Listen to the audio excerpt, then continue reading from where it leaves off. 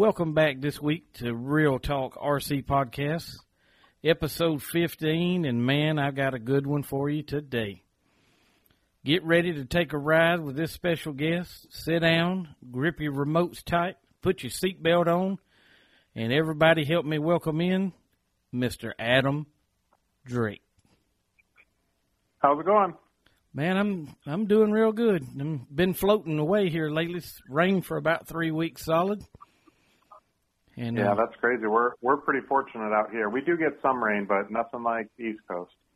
Well, how's the recouping coming from the DNC?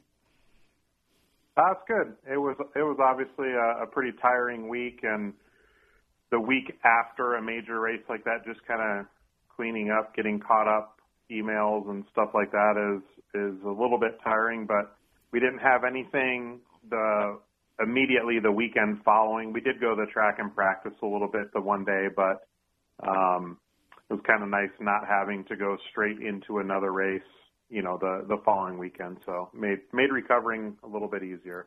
Oh, absolutely. Well, the biggest race here, I'm obviously, from Alabama, and every year we have the SIC and AMS, and those two, being a heart patient surgery,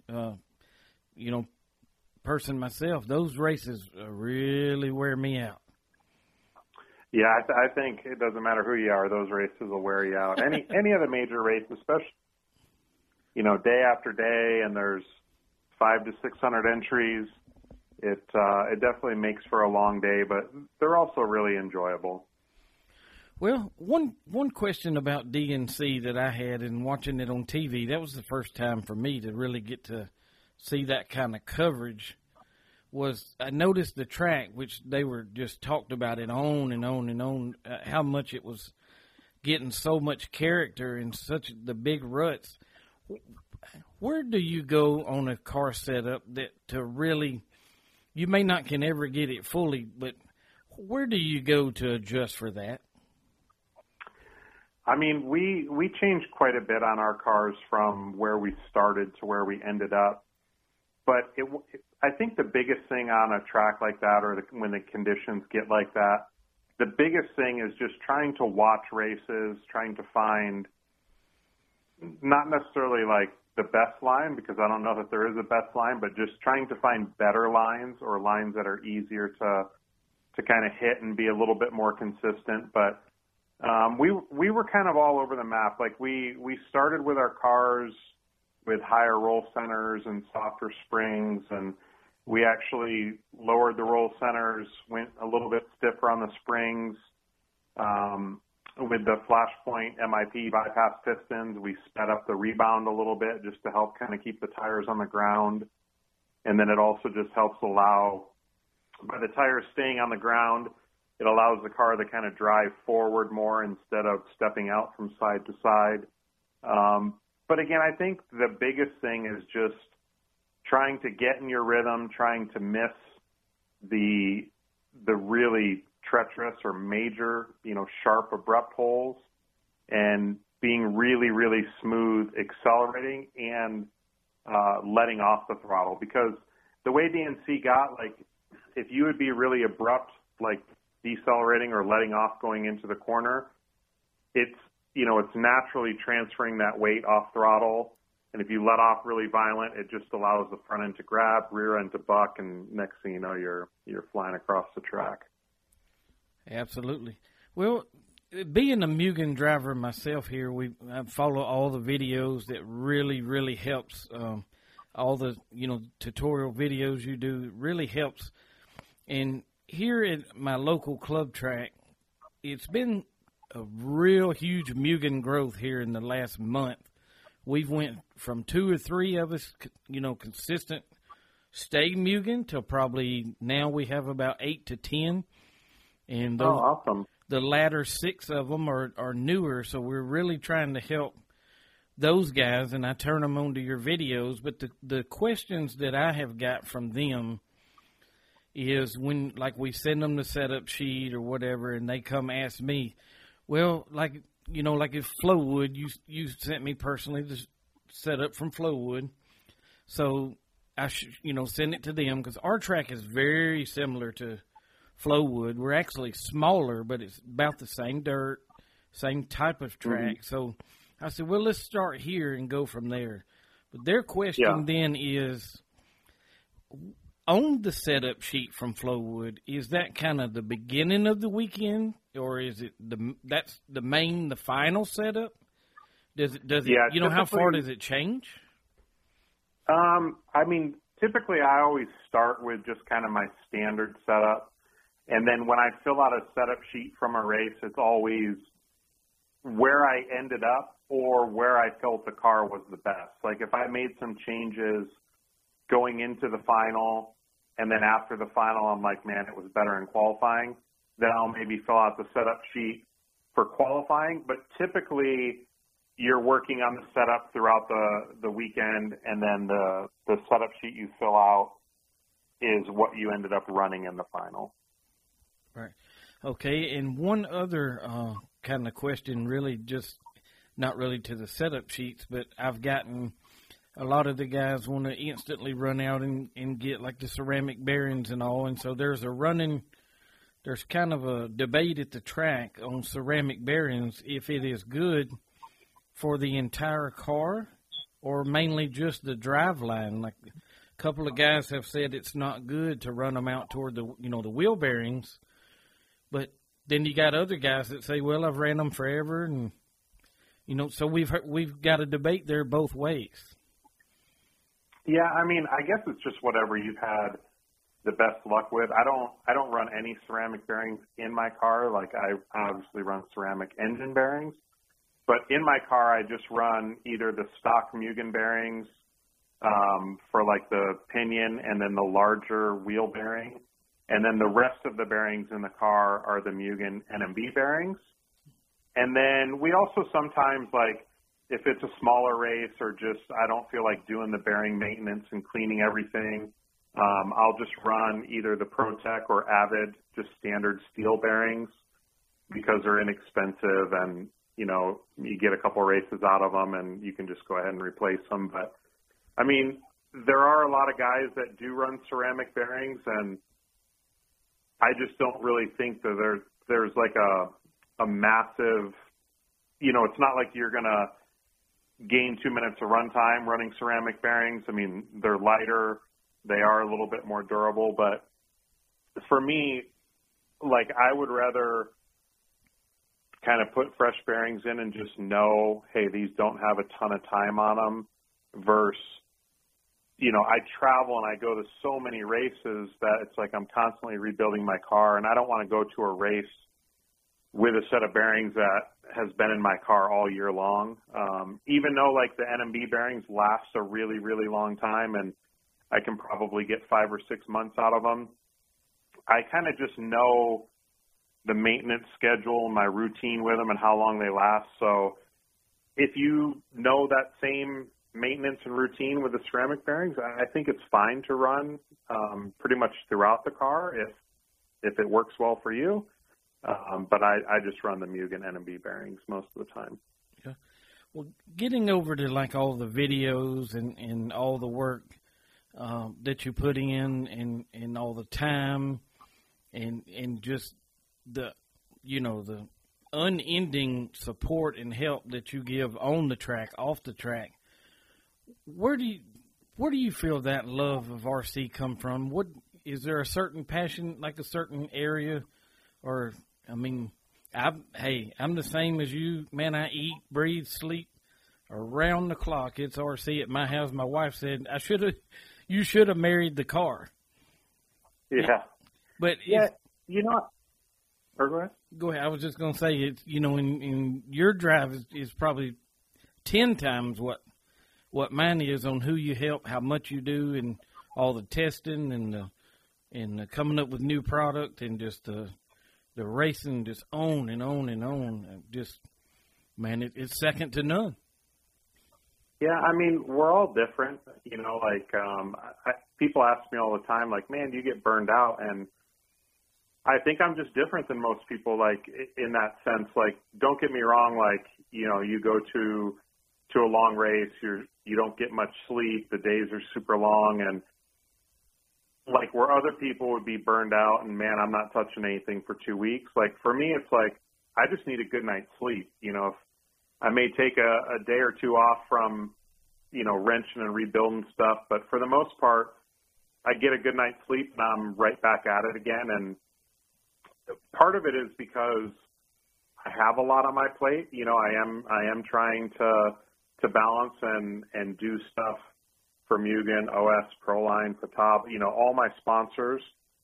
But it's also because I love to do it. Like, I want to be more hands-on. I want to understand why things work the way that they do and, you know, really have some involvement to try to make all the products that I run better. So it's, yeah, I don't know. I think we're all different. You know, some guys just want to focus on racing and go as fast as they can and not really worry about why their car is good at some races or not so good at others. But for me, I really like being involved and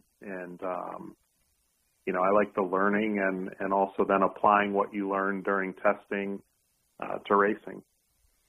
Well, I want to turn it over to you about the way you've helped us. Is most everybody of my listeners that are local have known we were the recipients of the A-Main Adam Drake built MBX-8 Nitro buggy. My son won that, and several people, you know, I talked to said, man, hit him up and just, you know, ask him, you know, at first we got it we had came out of the 6 straight to the 8, so we bypassed the 7. And yeah. I guess my son was so used to the 6 when he got the 8, just, whoa, it was so much different. And Rhonda touched on it. A lot of people don't like change. They, you know, they want the change, but then when they get it, they kind of take a step back. Wait a minute, something's wrong here. And my son was exactly that. He said, well, it don't drive like the 6. Something's wrong. I said, well, wait, we just got it. It's first time on the track. And so several of the guys at the track was, you know, just hit up Adam here. I said, oh, man, I'm a little old nobody. You know, he's a pro and he's 10 times, you know, busy that he won't get back, will he? And they said, yeah, just shoot him a message. And within like 30 minutes, what I asked and told you that we had won the car, here it came, and it blew my mind, and you've helped since then. So yeah, I mean, I think, you know, nowadays it's much different than it was before. You know, before it's like if you wanted any information, you had to kind of wait till a magazine came in the mail and to see what other guys were running and using and stuff like that. Nowadays, you know, it's so much easier to be connected. And to me, I didn't have people there to kind of help or support in my very early days. Like, obviously I did once I got more serious about it and was racing more. But I think now, because of just the way things are and technology and the internet and stuff like that, I feel it's just kind of, you know, I guess doing my part or trying to give back to help people, you know, especially the people that are running and supporting the products that I run. You know, that's what they're going to have the most questions on, or, you know, someone's not going to message me and ask me a question about a hot bodies car because I don't run a hot bodies car. So, you know, I just feel like if someone's got questions about any of the products that I use, you know, I just do my due diligence to try to help out and give back. Well, I know all my training and learning came from the early days of radio controlled car action. Yeah, we didn't have the internet back then. We didn't even have cell phones when I started. So everything was out of the magazine. Yeah, and I remember, like, at a really young age, like, I started traveling to races, you know, just doing it as a hobby. This was before I was sponsored or anything like that. And, I mean, I remember a very specific moment. I was at the Roar Truck Nationals in Detroit, Michigan, or Grand Rapids, Michigan. And, again, I'm just a young kid, you know, saving every bit of money I've got to go and attend this race, and I get to see all these top guys, and I'm all excited. And I had a problem with the shocks on my truck, and I went to one of the main guys at a company and asked him for help, and he was just a total jerk to me. It was just kind of like, man, I don't have time for you, kid. And that kind of always, like, I don't know, stuck with me a little bit. Like, I don't want to ever be that guy. I don't want to ever have an impression on someone in a negative way that, again, it's been, I don't know, almost 30 years, and I still remember it like it was yesterday. So, and then I've also had experiences, around that same time period where I was, again, super young at the races and asked other people questions, and they were super helpful. They maybe gave me their one-run tires, and again, to this day, I still appreciate that person, or those people who are willing to do that. So it's something that I think a lot of times people who are trying to improve or trying to, get noticed by companies, they kind of overlook. Like, they think that they've got to win at all costs. And of course, it's a competition. We're trying to do everything that we can to win. But a lot of times when we go to these races, if you ask someone 6 months after the race, who won such and such race, people aren't going to remember. Yeah, can't tell you. Yeah, but if you stop and you spend 5 minutes and talk with someone and you help them with their car, or you tune an engine or help with a setup, like, they're going to remember that the rest of their life. And to me, that's, again, I have experience on both sides of it where people have had kind of a negative impact and people have had a good impact when I was young and just coming up racing. And I just try my best to not give anyone a negative impact, and I don't want people to think, like, man, I met Adam at such and such race and he didn't give me the time of day. That's not who I am, and I just try to do the best that I can. Man, I think the biggest issue we have with our local club racing which has probably been as far back as I can remember, is the good old problem of corner marshaling. And everybody loves to when they race the electrics, it seems like they're not no hunky-dory to just run out there. They're still a little bit slow, but it's when nitro comes and they know, well, here's a 20-minute, 30-minute main, 45-minute. You're looking around going, well, the last race was, okay, Pro E-Buggy. There was 10 in that. You're looking around going, there's 2 guys on the track. And these is Pro Buggy, so these guys are not new. They've been in it a while, where's my corner marshals? And it's every week. Yeah, and it's a bummer. It's, a lot of guys, oh, it's not fair. I ran my electric main. Now I have to marshal nitro. But unfortunately, it's just part of it. Sometimes you don't marshal equal to, what your race time was. But at the end of the day, it's part of it. And it's kind of a bummer because it just holds up the program for everyone. And again, that's your responsibility. That's what you do. You run your race and then you immediately turn marshal. Absolutely. Well, let's jump on into the 8 then, like I say, which is where it really tied me over to you, is winning that one, which we were running Mugen anyway, but that just really, my son, he's 14 now, and that was like a dream come true for him and us to win that. And just kind of wanted to get a few questions on you on that car. What, going from which the 7R and the R Eco did at the latter part go to the high traction diffs, what is the biggest difference from the standard diff earlier to move over to the high traction diff? Like, what I mean is, on the 7R and the 6, we would run like a 573 diff setup. Well, when you go to the high traction, it seems like, well, when we got the car, it was like 552. It was lower.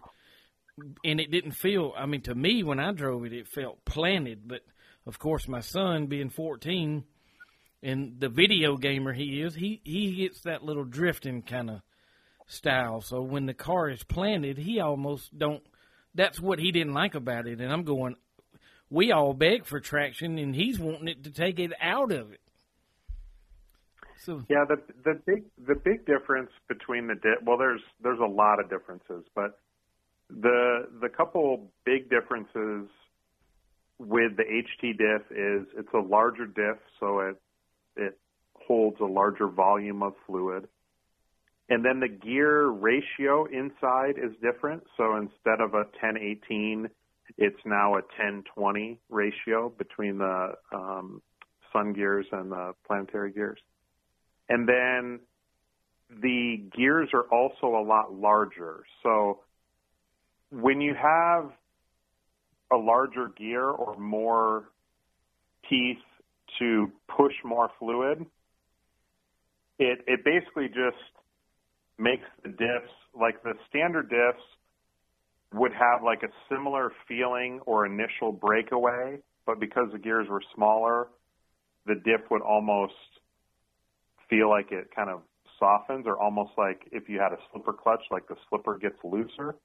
Where with the HT diffs, that breakaway and then the resistance that it has while it's continuing to push the fluid, because it's a larger surface that's pushing and it's more fluid, it holds a more consistent tension from initial breakaway to when the car is kind of spooling up or diffing out, which ends up being more consistent in longer runs. It's not as hard on the diff fluid, so you won't kind of smoke or burn the fluid as quick. But to have a similar feel on the track, you would need to run lighter fluid with the HT diffs compared to the standard Mugen diffs. Right. Awesome. Well, also moving on, like I've noticed the 6 or the 7 in the manual, like the rear hubs are mounted in the upper hole, out on the A-arm, to where the 8 is in the lower hole. And kind of watching some of your videos on pin placement, which way you would want it according to what style track, I thought I didn't know if, like, when a new car comes out, is it more, it's definitely up to date, but it's when it was changed like that, I thought, well, then if I'm still running this same track and I swap that hole and the other one worked better on this track, did that just throw me off? Yeah, I mean, I think just kind of, setups evolve, and sometimes your setup has to change due to other things that may be changed on the vehicle, but especially when it's like the manual or kit setup, it's really difficult because the manuals take a really long time to produce. And a lot of times you have to have the kit set up ready for the manual well before the car is ready to go in the box. So you're trying to just pick what is a pretty neutral baseline, and again, things evolve. So the kit setup's always kind of a good, safe, or very conservative setup that you can always go back to. But that's why we fill out setups at every race, though, because things constantly change and evolve, and different track conditions and things like that. So, I mean, even with the 8, like Robert in Europe, he a lot of times runs the upper hole, but for us here in the U.S., we pretty much always run the lower hole. And it's just a different preference, and maybe even for just, slightly different track conditions. Right. Well, I ain't gonna lie. I've tried both ways, and I kind of let him go out and run it and see which one he likes, but in the early part when we were really, testing and tuning, I think we just moved everything on the track. Well, then really sitting down with some of the other upper end guys at the track, they're going, in our opinion, you're moving the car so much, everything on the car, you don't even have enough time to realize what it done or let him get the feel of it. But we were trying to we were moving one thing at a time, but it's like we would do one, then another, and they said you're not giving it time to really see what's going on. I know that's always been big said is just move one thing at a time so you know what it done. And yeah, I mean, I think it's important for people though to kind of run through and go through as many changes as possible. Like, I understand that, you know, sometimes you got to just give something a little bit of time, but especially I think with younger people, like, if you give them enough time to just drive it, they're just going to get comfortable with it anyway. To them, it's, you know, it's like playing a video game. Like, you don't, when you're playing a video game, you don't go like, oh man, it's understeering. You know, like, you just deal with it and you just turn earlier. So I think, like, especially in 8 scale, you don't have to get really crazy setup wise. It's more of a comfort, and when you're comfortable, you can then push harder and the lap times will kind of come. Like in 10 scale, a lot of times you have to fine tune and make changes every run because of the changing track conditions to gain that little bit of extra speed, where in 8 scale, you just kind of got to get up on the wheel, and if you're comfortable, you can push it harder and the lap times will come. But I think it's good, like on practice days. I mean, I know that's where I learned the majority of kind of the fundamentals of a car and what it does is I used to go to the track all the time. I mean, I still go to the track all the time, but I used to go to the track all the time, like when I was younger, and literally just change stuff and just make notes mentally and in my notebook and of just what stuff does. And because the thing is you can ask people questions and say, hey, if I raise the upper arm, what does it do? Or if I move my hubs forward, what does it do? But you have to kind of know what it does for yourself also. You know, we all drive a bit different. We all interpret things a little bit different. And, you know, you don't want to go crazy and make tons of changes, you know, throughout like a race or on race days. But on practice days, you know, just so you kind of know, like if your car has a certain feel that you don't like, you can kind of think back to those practice days and go like, man, well, when I made this change, it went the direction that I feel my car needs to go now. And then on the race days, the changes that you are making, you're more confident in those changes because you actually know and understand what they do instead of just kind of going at it blind, going like, oh man, well, such and such, he's running his hubs here, so I'm going to just change it because his car looks good. You know, you want to make changes that you're confident and you're comfortable making because you've already experienced it during practice. I think you just described my son 100% to a T. Like I say, we started at the track and asking what's everybody running, and when we were new there, and of course, if you ask 10 people, you've got 10 setups. So yeah. Finally, that's when we said, okay, we're just going to try and hit the one that, because 2 guys would say 10-10-7, and then you'd hear 5-7-3, and then I heard 15-7-15. I'm going, all these are so far apart. Which one do you pick? So the only thing to do is try them and figure out that, nope, didn't like that one. Let's go with this one. Yeah. So, and when you said he drives so much better and faster when you just make the car comfortable. And when I drive it, being a little more experienced, I say, I can't even drive it. It's looser, like he likes that little drifty kind of little freer, and I'm all over the place. But when we go back to the other setup, then I can drive it, he can't drive it.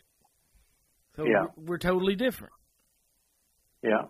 And that's where it's like difficult, you know, like we have like a tuning guide at Mugen. I think X-Ray has like a tuning guide, you know, a bunch of companies put them out, but there's no real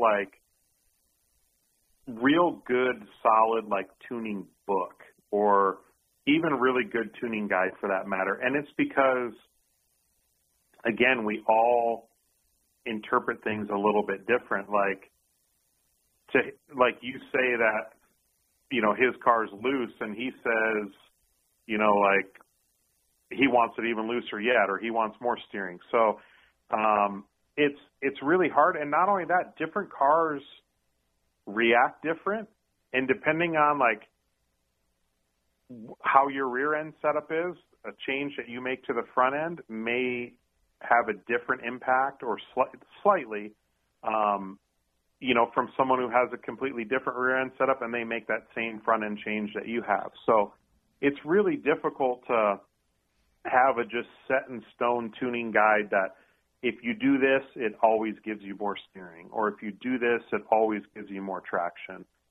And again, that's where I think it's really important, like to spend time on practice days, making changes so that you know and you understand what those changes do for yourself. Absolutely. So that you can then use that knowledge when it matters, in race conditions. Absolutely. So we have 2 or 3 guys here that we pretty much kind of the Mugen team, our track got the Techno guys over here and the Mugen over here. And so we all kind of compare notes, and 2 or 3 of them will try one setup, and 2 or 3 will try another, and then we all compare in the middle.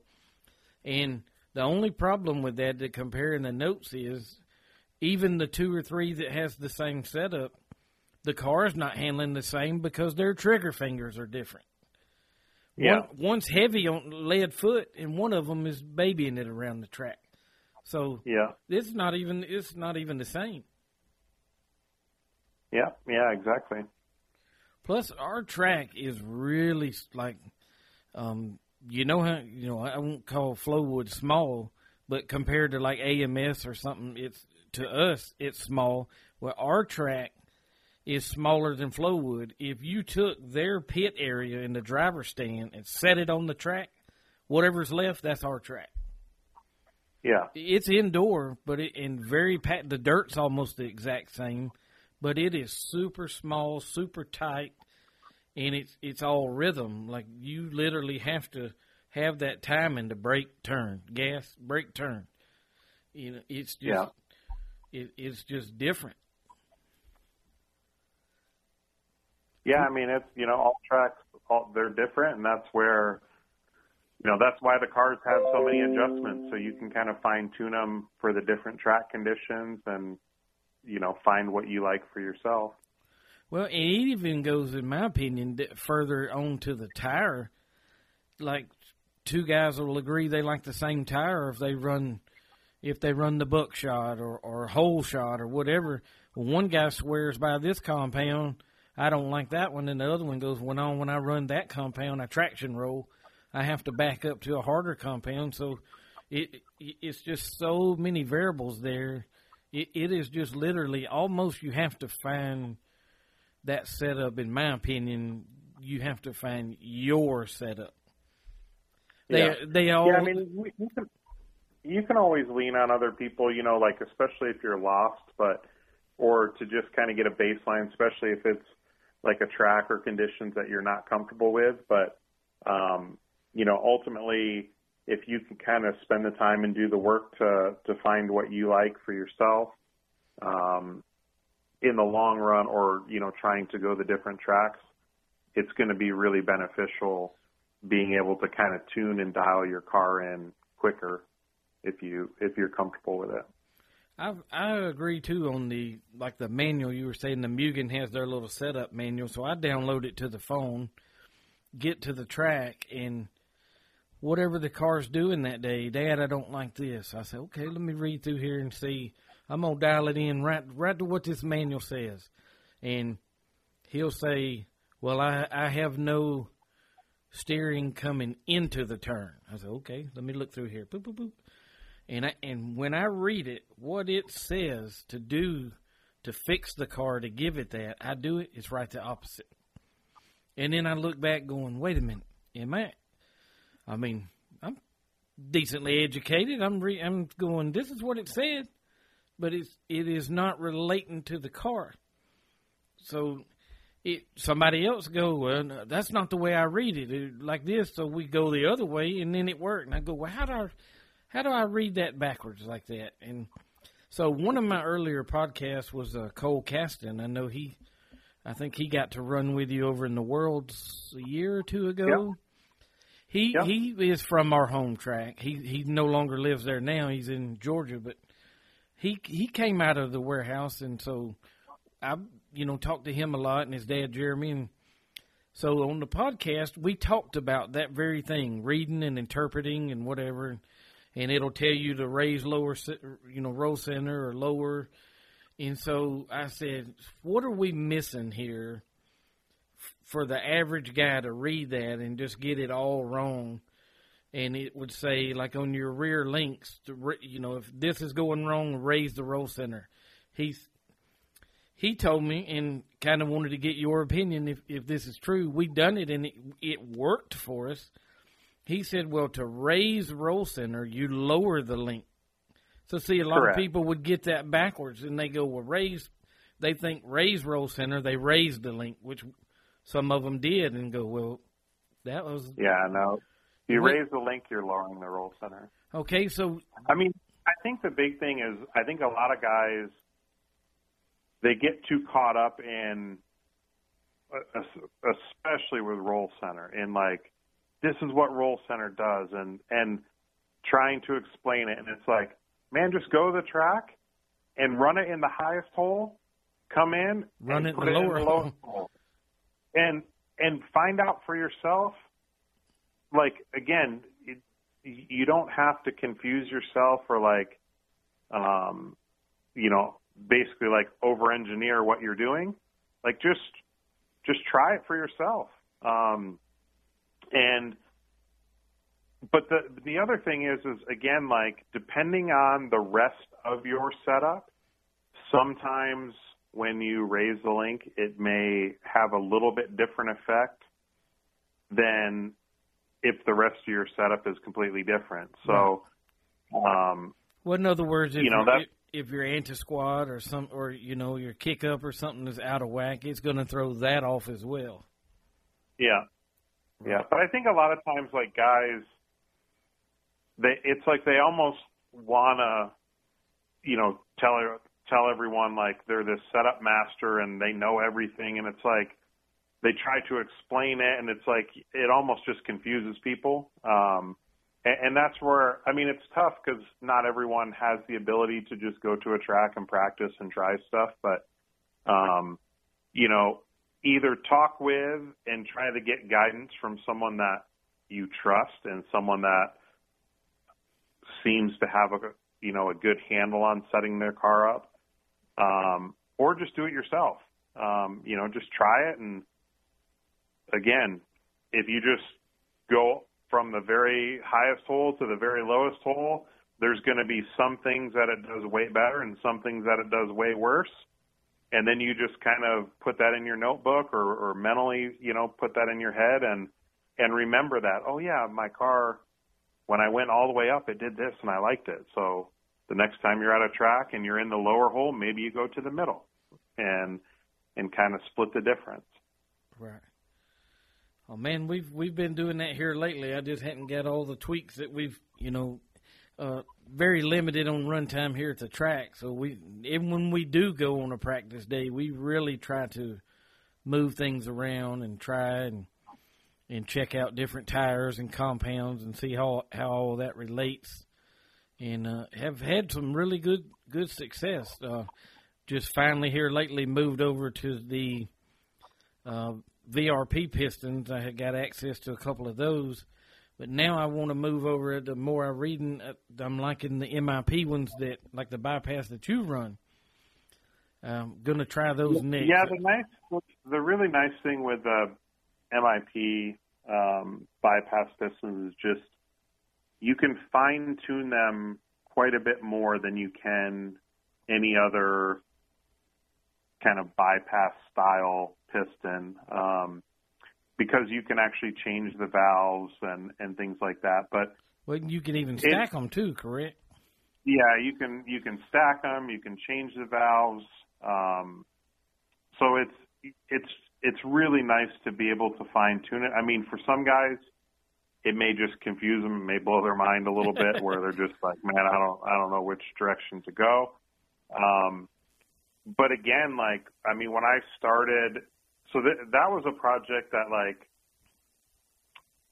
I had talked with MIP about with Brandon Upshaw like years ago. So Brandon and I both used to work at Horizon together, had a really good relationship, and they were doing some of the bypass stuff for 10 scale and also for 5th scale. And so I had talked to them and said, hey, you know, let's test this in 8 scale. And they were into it, but it was just something always came up. Either I was busy, they were busy, whatever.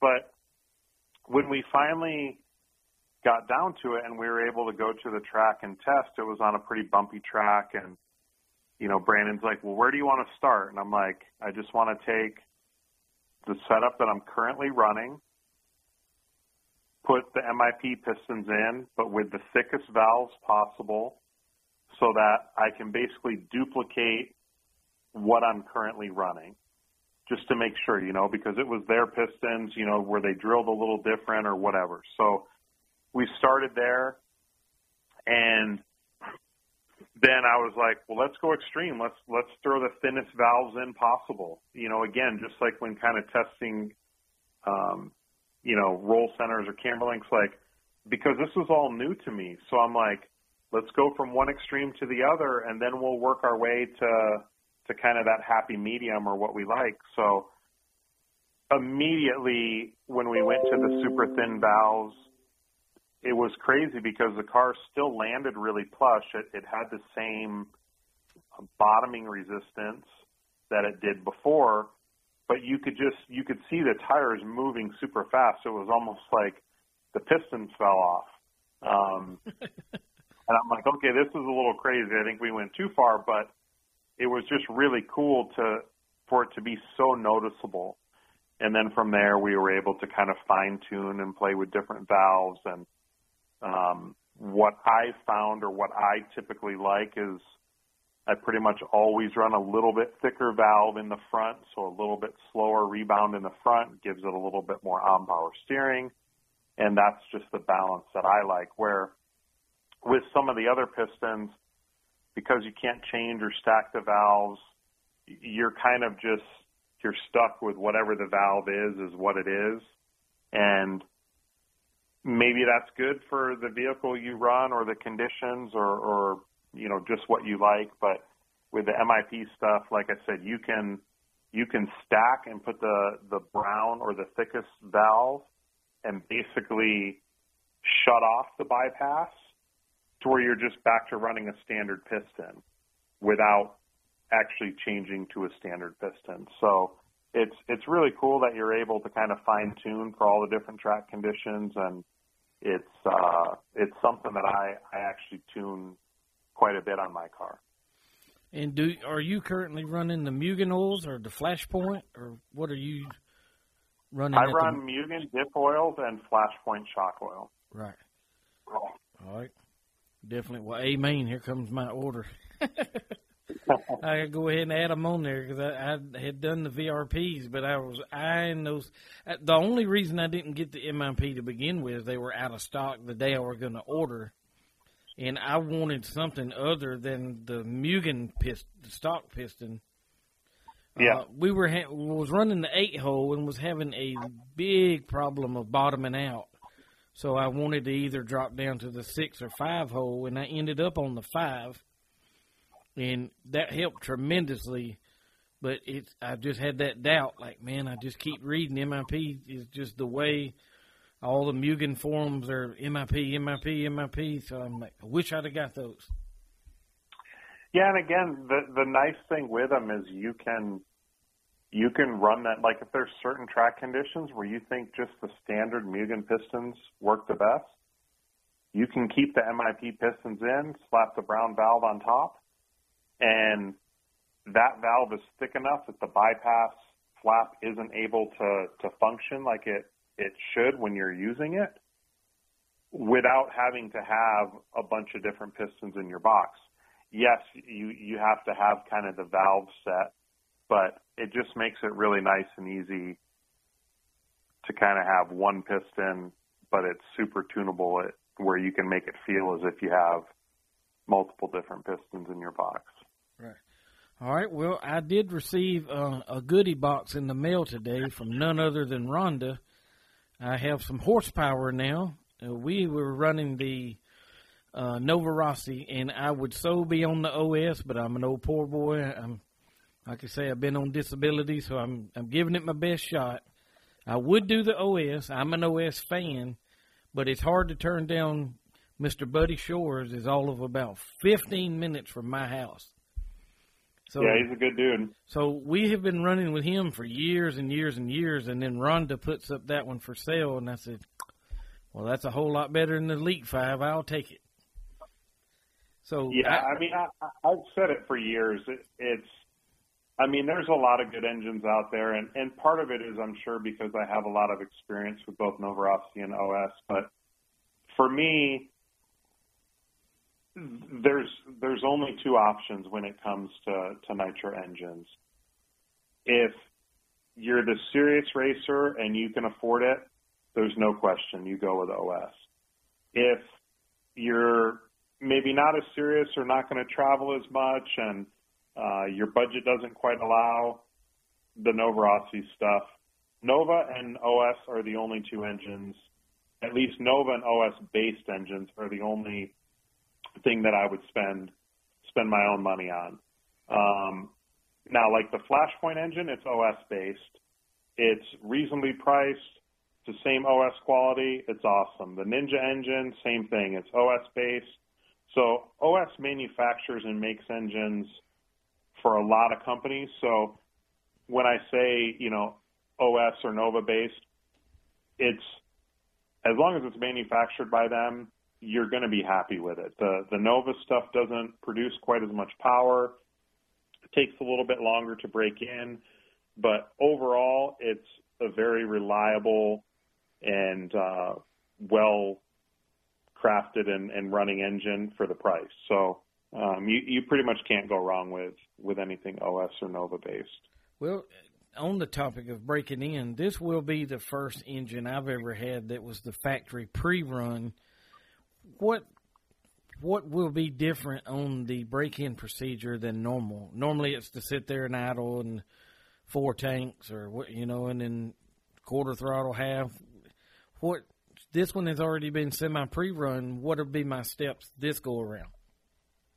Yeah, so pretty much whether if it was broken in through like the EBIS oil bath break-in, or if it's like the factory tuned pre-run, it's basically just run in enough to where it's safe and you can kind of skip those really painful first few tanks that you normally would have to kind of get through with an engine that's just brand new that has no break-in done to it. So you should be able to pretty much preheat it, start running it on the track right away, and you're just going to want to be a little bit conservative with the high-speed needle. Bottom and mid should still be crisp, and just, again, be a little bit conservative with the high-speed needle so that when it's at a higher RPM, it's getting plenty of oil from the fuel. I didn't ask her if y'all had done the EBIS on it, but I do see, taking it out of the box, it has the zip tie around the throttle boot, that some of the things that you normally do. So that made me wonder, was it done with the EBIS? Not real sure, but I'll still just, like you say, put it out there and just take it easy first few tanks. But yeah, again, you wouldn't have to treat it as though it's, even though it's a brand new engine, because it's already slightly run in. You'll be able to kind of put it on the track, start running. Just be a little conservative. You don't have to basically go out and spend the whole day just blubbering it around the track and letting it wear in. Like that's already kind of been done for you if it's the factory pre-run engine. Right. And I guess last thing on the nitro side is I have personally tried the 3 and the 4 shoe clutch, and really liked the running of the 4 shoe. Other than the early running of it, the springs were giving out pretty quick, and I saw the video where you said go to the 3 shoe spring, and I have not done that yet because the other motor was kapooey on us, and I was waiting to purchase one. So I am thinking maybe go back to the 4 shoe on this one, and just kind of thoughts. Is there a huge difference from 3 to 4 shoe? Yeah, as far so as with performance? 4 shoe, it's just with 4 shoe, it's just a lot smoother power delivery. You don't have as much stall or kind of like neutral drop feel, where with the 3 shoe it kind of revs, and then when it hits, it's pretty abrupt and violent. Which that would be okay in truggy, or if you're on maybe a really high grip track, but the 4 shoe clutch will just have a much smoother engagement, more linear power band, and a little bit easier to drive, especially if it's kind of on a lower grip or kind of blown out style track. And do you have a personal preference on like fuel? Some of the guys running 30 with 8%. Some of them run the hobby shop just carries 30 with 11. I'm pretty sure the performance guy, the true racers up here are going to usually go with the lower oil content. Would you agree with that? Well, it's really difficult. You can't just say, yeah, you should always run 8% or you should run 9% or 11, because the quality of the oil is what's most important.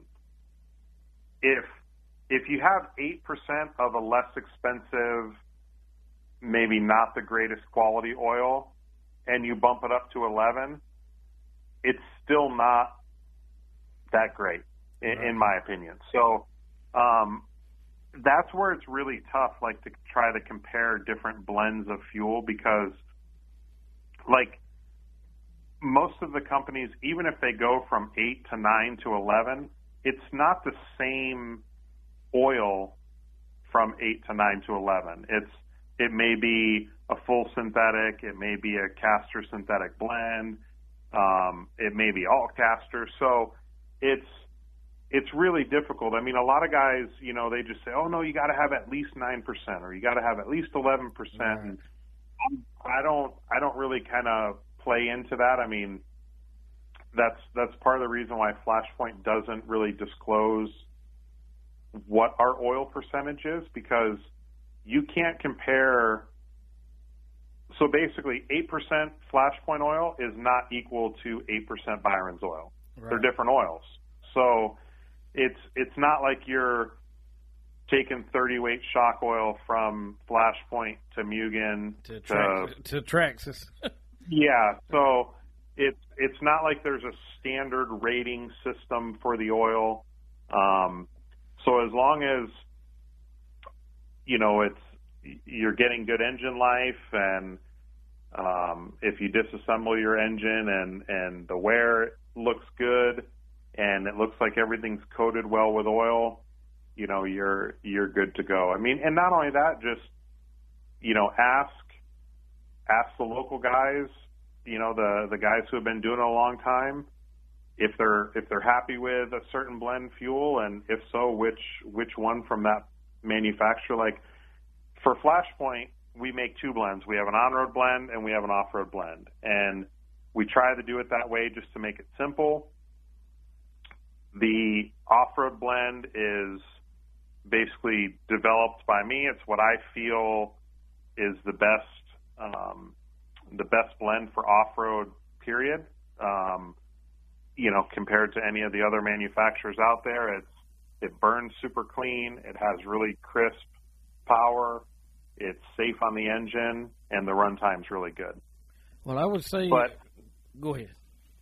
But I couldn't really tell you what Byron's or Sidewinder is. I mean, yes, I've tested those fuels. I mean, it's been a little while, but I don't run them enough and haven't broken in engines and run them all the way through till an engine's worn out to say, hey, you should run 8% or 9% or 11. So if your local shop only carries Byron's, I would just ask the local guys that seem to be the most knowledgeable, and also the guys who seem to have the best running engines. Because most of the time, it seems like the guy who's trying to sell you or push down your throat a specific blend of fuel or tire or whatever it is usually the guy who has the most problems. Isn't that fun? Isn't that funny? Yeah, I mean, it seems like, the guy who's just kind of quiet and just does his own thing and kicks everybody. He's confident. He keeps the stuff running, but to me, that's the guy you should be asking the questions to, not the guy who's rambling on, running his mouth online, saying, "Oh, you got to run this. This is the greatest. This is the best." Like, it's like the old saying, actions speak louder than words. So, if you see someone who's has good run time, who has good results, who doesn't have many flameouts, and he's running a certain type of fuel or certain engine, that would be the person I would talk to and try to get help from. Absolutely. Like they say, a Yugo is still a Yugo. It don't matter how you paint it, put wheels on it, it's still a Yugo. Yeah. Well, let's see. Rounding third, headed home. Let's see. On the fuel, one last thing on the fuel. I have always heard, too, it's if you start with one type, like if you started with 30 and 8, stay with it. It's not good to then go 30 and 11. Or is that the same? Is that more accurate or not there either? I mean, it's definitely not a bad idea to kind of stick with one fuel, but it's not the end of the world. I mean, I've heard that too a lot of times, where it's like, nope, if you broke your engine in with this, that's what you need to run. And like for me, traveling all over the world, there's times either my fuel doesn't get there or I can't get it there because of customs and I have to run something else, and everything runs fine. Maybe it's not quite as crisp as what I'm used to, or maybe I don't have quite the runtime that I'm used to, but it's not like you ruin your engine by putting something else into it. I think the big thing is just understanding that if you do switch from one manufacturer to another, you are going to have to kind of retune the engine. You should kind of richen the engine up to start and maybe kind of take it easy the first couple tanks, let the new oil kind of coat the parts and kind of creep back up on that race tune. Because I think sometimes guys will just go like, oh man, I'm going from Flashpoint to this, and they just throw it in, they don't retune it, they go out there and maybe that other fuel can't be run as lean, and they cause some damage to the engine. So just kind of back it off, be a little bit conservative, and then ease your way back up to race tune, and you should be fine. Cool. Well, all right, I got two left. Any racing coming up, which I'm probably the Psycho Nitro Blast, but other than that, any races in the Southeast coming up, like Bring the Heat this year or anything out this way? I would like to Bring the Heat. I have to check the dates, so if I remember correct, there's something else either that same weekend or really close to it. I don't have, I have my calendar kind of set, but that changes all the time. I have it kind of set with the races that we're kind of planning to go to, but then there's always races that something comes about and I end up going to a lot more than what I have initially set at the beginning of the year. So I'm sure I'll make it back for quite a few races. I just don't know, the specifics for each one at that point, but I will be back for PMB this year. That's coming up here pretty quick. Yeah, that's right around the corner. Well, in the last one being, I asked Rhonda, and she said, well, just ask Adam when you talk to him. And so what would it take to one of these Southeast races we see you at to make a little 14-year-old boy's dream come true and have the one and only Adam Drake. And I hate to put any more workload on you because I know you're super busy. But what would it take to get you to fuel his car for a main? Yeah, sure, we could do that. I mean, we just got to make sure that it's not, I'm back to back or something crazy like that. But yeah, I don't see that being a problem. Just hit me up and we'll try to arrange it for one of the classes. Again, as long as my schedule and my stuff's all ready for my races, it shouldn't be a problem. Absolutely. Well, he normally runs the nitro in the 15 and under class, and then he runs Sportsman e-buggy. So I know he runs pro at the our club races, but he usually doesn't do pro at AMS. Where I don't think he's quite ready for that yet. I don't want him wrecking the main guys. And I mean he's done it pretty good enough now to know when to get out of the way if the leaders are coming up and stuff. So I don't think I would have him in your class, but definitely if he's not back to back, and just asking for the main, not all day, just something just to make his little old dream come true. Yeah, that'd be cool. And I sure do appreciate your time, Adam. I'm going to turn it over to you if anything you want to say or your sponsors. Just thanks for having me on. It was cool. I actually listened to the podcast that you and Rhonda did earlier today, and pretty cool to be able to get me on here, a week later. And thanks to all my sponsors and the companies that I race for and work for, Mugen CQ Racing, OS, Proline, Bataba, ProTech, Amy and Hobbies, Flashpoint, Tekin, Stick It One Racing, and Darkside Designs. Awesome. Well, Adam, I appreciate it. Thank you for your time. Awesome episode. It was a blast. Thank you to the listeners for tuning in. Check him out online and at your local race. It's the one and only Adam Drake, and this is Real Talk RC Podcast. Talk to you on the next episode. When there's nothing left to say, I will turn my back and walk away. Then I hear you call my name. I got nothing left to say.